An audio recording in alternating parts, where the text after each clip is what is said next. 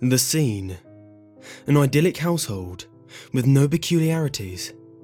The cast. A traditional nuclear family living caricatures from a Norman Rockwell piece. The parents make small talk as they all eat breakfast of bacon and eggs. The children hurriedly scarf down the meal, eager for school. The mother picks up the dishes and together they walk out the door to begin the day. Their footsteps make no noise as they walk on the black dirt where grass grew once upon a time. The father takes a whiff of the toxic, poisonous air and declares it is a fine day as he waves goodbye to his family and begins the trek to work.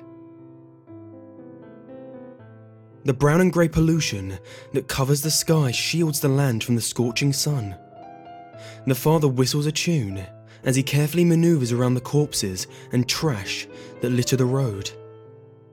He decides to take the long way, since there is yet another traffic jam made up of destroyed cars and fallen buildings.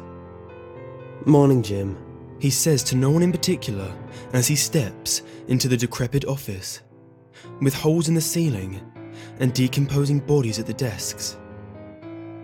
Another day, another dollar, eh? He says for the 5,789th time to his cubicle neighbour. He types on the broken keyboard for a few hours, despite the monitor having a cracked, blank screen.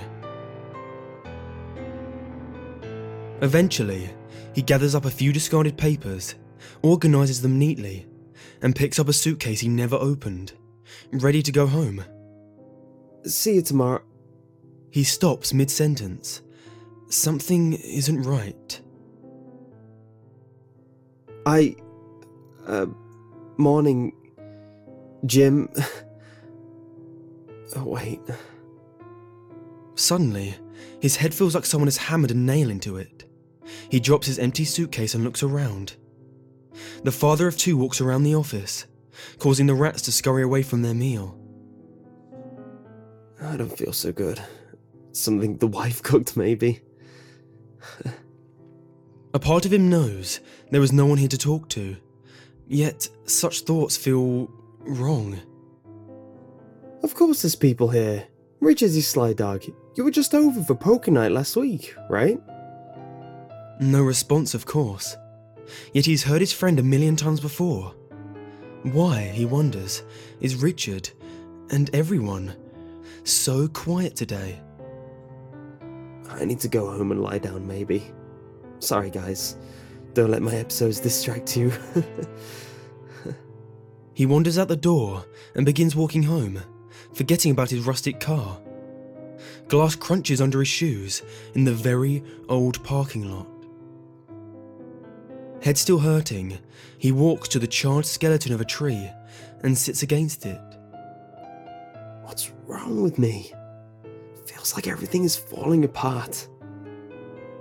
He runs his hand through his hair, and he feels something odd. It feels like an ant has bitten his finger. Expecting to see a red bump, he instead sees a small blue wire protruding from his index finger.